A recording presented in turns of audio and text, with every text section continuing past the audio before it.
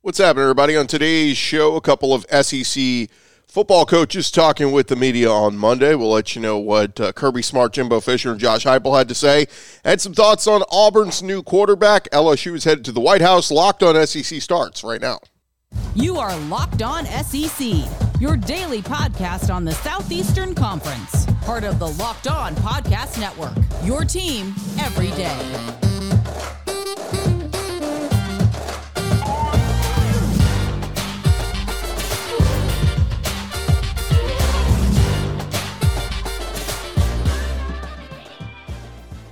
And what is happening, everybody? Welcome into Locked On SEC. It's great to have you guys along. I'm Chris Gordy. Thanks for making Locked On SEC your first listen every day. We're free and available wherever you get your podcasts and on YouTube. Part of the Locked On Podcast Network, your team every day. All right, let's jump into it. Let's go around the conference. Boots out to the right. Intercepted. Takes the handoff.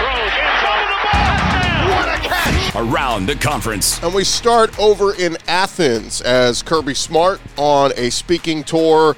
The Georgia head coach wrote a new book along with a longtime radio sideline reporter Lauren Smith about the team that won the national championship at the end of 2021. The book's called How About Them Dogs? The inside story of Georgia football's 2021 national championship season. This book is scheduled to come out on June 1st.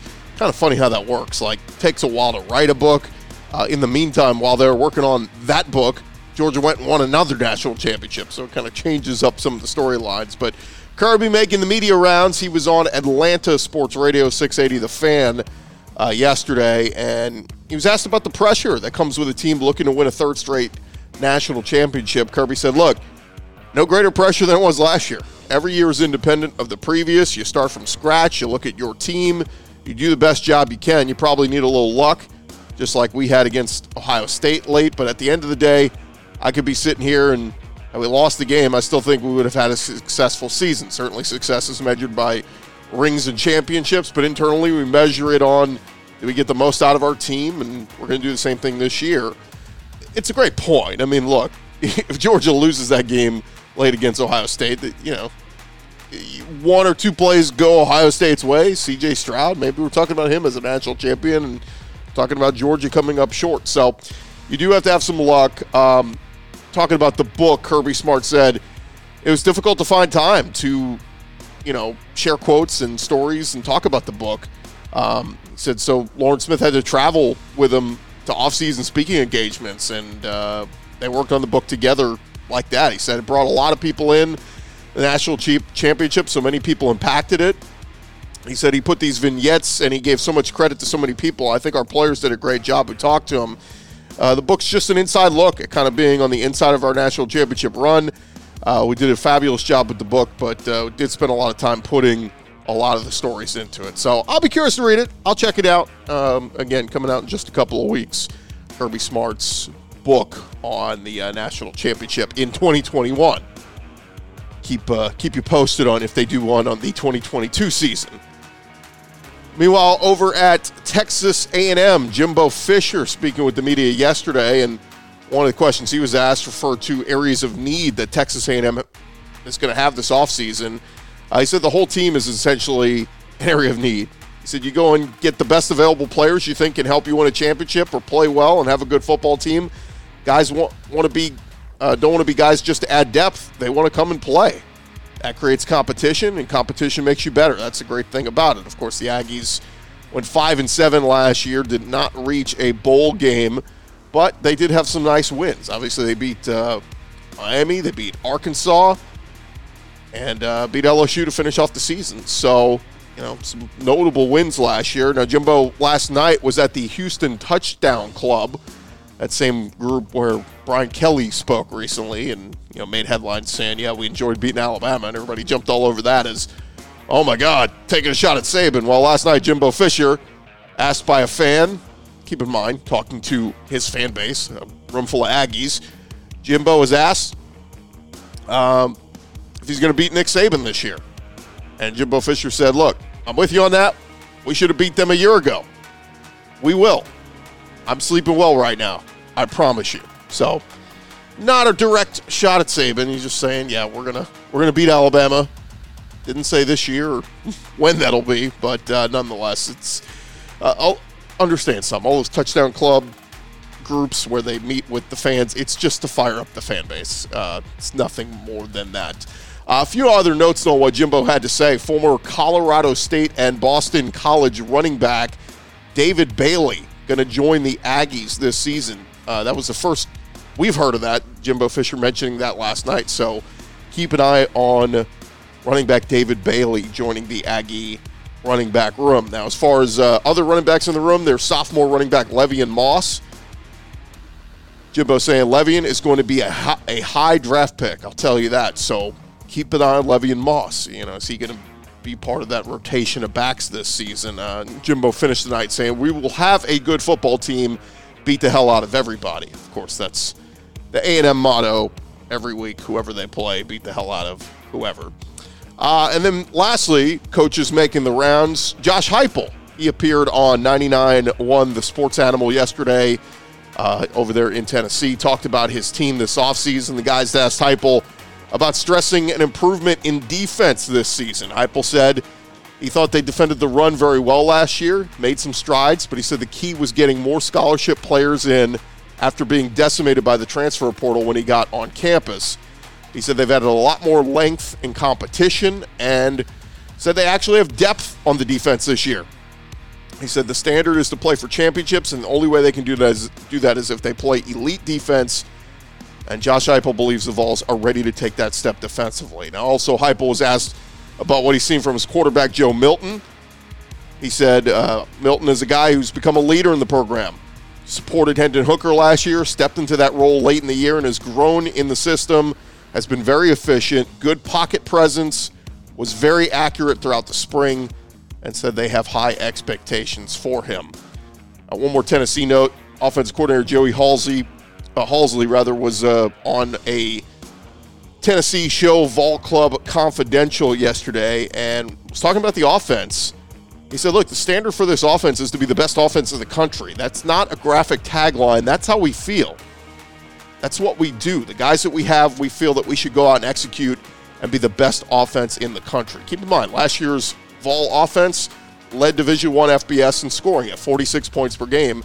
The team also led the country in total yards per game at 525. Now, can they repeat that? It's going to be tough. But, again, Joey Halsley says that's not just a throwaway line. That's what our goal is this year. So we'll see if Joe Milton and company can do it. And there you have it. That's the latest, at least going on with some of the coaches. We got more tidbits, including some news with Auburn coming up in just a second. Thank you guys for making Locked On SEC your first listen every day. Now, a quick message for our friends over at FanDuel. Make a fast break to FanDuel during these NBA playoffs, because right now new customers can get a no-sweat first bet up to $1,000. That's $1,000 back in bonus bets if your first bet doesn't win. They got great promotions going on every day. Of course, the app is safe and secure and easy to use, and you get paid instantly. There is no better place to bet on all the playoff action than America's #1 sportsbook. It's real easy to do. You just go to visit FanDuel.com/lockedon. Get a no-sweat first bet up to $1,000. That is FanDuel.com/lockedon. FanDuel, the official sports betting partner of the NBA.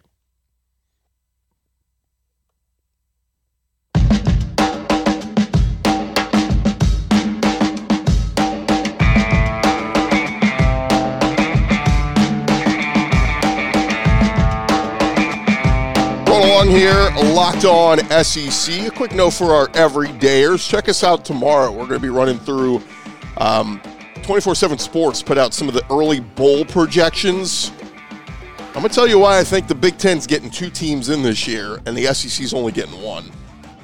We'll talk about that on tomorrow's show. But for now, I want to jump back into it as we continue to go around the conference with some news. Just a little newsy tidbits we've been picking up going on around the conference. And now we stop off in the plains of Auburn as we talk about Auburn's new quarterback, Peyton Thorne, who announced just a couple days ago he is going from Michigan State over to Auburn. And the former Michigan State quarterback, of course, comes off a disappointing season there at Michigan State where they went 5-7 last year. But he appeared in 29 games for the Spartans, become the starting quarterback in 2021.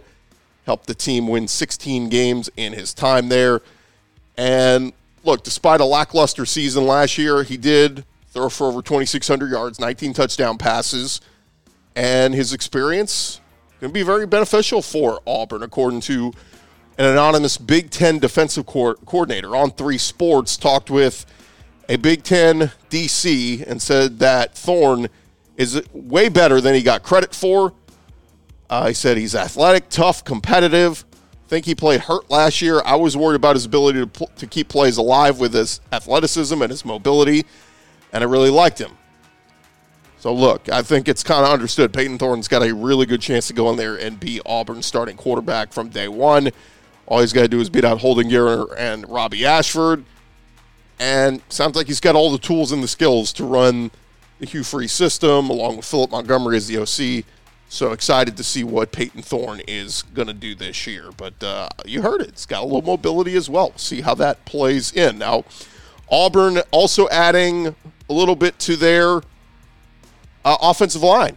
A little more. Jaden Muskrat is the latest transfer commitment for Auburn and going to have some familiarity. He comes to Auburn after 3 seasons in Tulsa, where his former head coach was Philip Montgomery. He is now the offensive coordinator under Hugh Freeze at Auburn. Jaden Muskrat, he is the second former Tulsa lineman to transfer to Auburn, joining Dylan Wade. He played in 20 games over his first 3 seasons, started 11 games at right tackle last season, and transfer portal opened up for undergrad entry. Muskrat announced he was going to head elsewhere. He had offers from a ton of SEC schools, but he's now Auburn's 4th transfer portal in the last week, joining Jalen McLeod, Peyton Thorne, and wide receiver Caleb Burton. So Hugh Freeze not resting on his laurels with what they saw in the spring. He is adding piece after piece after piece. Now, a quick note on Auburn. Paul Feinbaum was on Jocks FM in Birmingham this week and was asked about some of the new pieces that Auburn has added. Feinbaum said, I think Auburn fans should be jumping for joy. He said last week was great. The quarterback pickup, you could quibble about his production at Michigan State, but at the worst, he's an alternative. He's an option. And at best, he's your starter with a lot of experience. He went on to say that, all the offseason stuff and the perception of Hugh Freeze's hiring and how some people kind of question it. Feinbaum said, none of that matters anymore. This is a great time for Auburn. Finally, the malaise of the Brian Harsin era has ended. Last couple years of Gus Malzahn prior to that. I think Auburn's in a really good place. And whether they make a run this year up toward the middle of the pack, I don't know. But I feel certain this is a bowl team, and that's all you can really hope for in Hugh Freeze's first season. So that's kind of how I feel, right? I mean, the expectations for Auburn this year should be show improvement, see some signs of life in that offense, maybe win a game you're not supposed to, get to 6 wins, go to a bowl game, and build upon that. That would be, to me, if I'm an Auburn fan, that's the floor. Now, the ceiling could be a little bit higher. If things click, you win a couple more games you're not supposed to, you're ahead of schedule, yeah, Auburn can maybe get to 8-9 wins if all the cards fall their way. So it'll be fun to see what happens with Hugh Freeze and company. And one more thought from Paul Feinbaum. He was asked about the Alabama baseball issue and firing Brad Bohannon after the betting scandal and all that stuff. Feinbaum said, look, this athletic department looks really bad right now. There's a very dark cloud hovering over the Alabama athletic department, and people for the first time are questioning the leadership of the man in charge, Greg Byrne. He said until recently, he was considered among the top people in that realm. He talked about the Brandon Miller situation, obviously with the basketball season. He said overall, there just seems to be a lot of questions. I know some of it sounds extreme because this is someone, by all accounts, has done a very good job and is very popular, but these things can change quickly, and all I'm saying is we need to hear from Greg Byrne. We need a full accounting from him at some point, not specifically about Brad Bohannon, but Alabama fans, and I think people around this program want to feel good about their program. And right now, a lot of people do not. So, again, that was just Paul Feinbaum's thoughts on the state of the Alabama program. Continuing to go kind of around the conference, we head over to Ole Miss now as Lane Kiffin looking to still add some pieces in the transfer portal. On Monday, it was reported that Michigan State wide receiver Keon Coleman is visiting Oxford this week to check out Ole Miss. Of course, Kiffin loses Chris Marshall after being dismissed a couple of days ago. Coleman could really fit in and fill that void at Ole Miss. And it's had a nice run of wide receivers in recent years. Coleman had 58 catches for almost 800 yards and 7 touchdowns last season. Became Michigan State's wide receiver 1, even with Jaden Reed, who went in the second round of the draft, playing a good bit of the games. Coleman has nice size. He's from the SEC territory as a Louisiana native. So we will see. A lot of Florida State fans think that they could end up picking him up, but we'll see where Keon Coleman ends up. But he will visit Ole Miss this week. And one more Ole Miss note. Former Ole Miss player J.J. Hawkins was a defensive end at Ole Miss. He committed to play for Deion Sanders at Colorado on Monday. He was a 3-star D-line prospect in the class of 2021. Entered the transfer portal and officially announced he is going to play for Deion up at Colorado. And, man, there's been a lot of SEC guys going to jump onto Deion's roster up there at Colorado. So we'll see what happens there. And one more note here, football note, we should say. Colin Hurley, who is an LSU quarterback commit for 2024, he earned an invite to the Elite 11 Finals. Invitation was announced this week, welcoming him in. The Elite 11 has become one of the most prolific quarterback competitions in the country. Hurley, like we said, a 4-star recruit, committed to LSU in November. He's ranked number 13 in the 2024 class, so we'll get to see what he looks like in the Elite 11. And there you have it. That is the latest going on around the conference. When we come back, a quick softball nugget, and then we'll tell you about the LSU ladies heading up to the White House. That's coming your way in just a sec.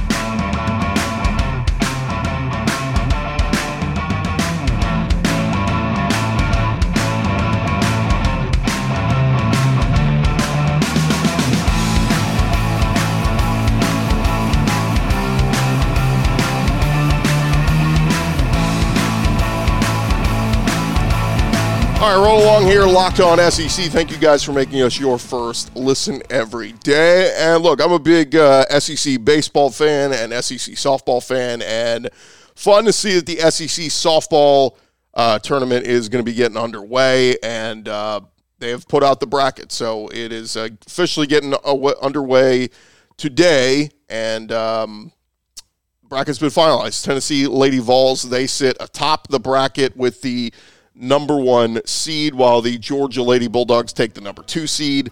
Auburn and Arkansas round out the number 3 and number 4 seeds. Of course, Tennessee earned the number 1 seed after clinching the regular season championship for the second time in program history. Georgia finished their season going 39-12, 16-7 in SEC play. So number 13 seed Mizzou and number 12 seed Mississippi State, they will kick things off today. And the championship game will be held this Saturday. The tournament played in Fayetteville, Arkansas.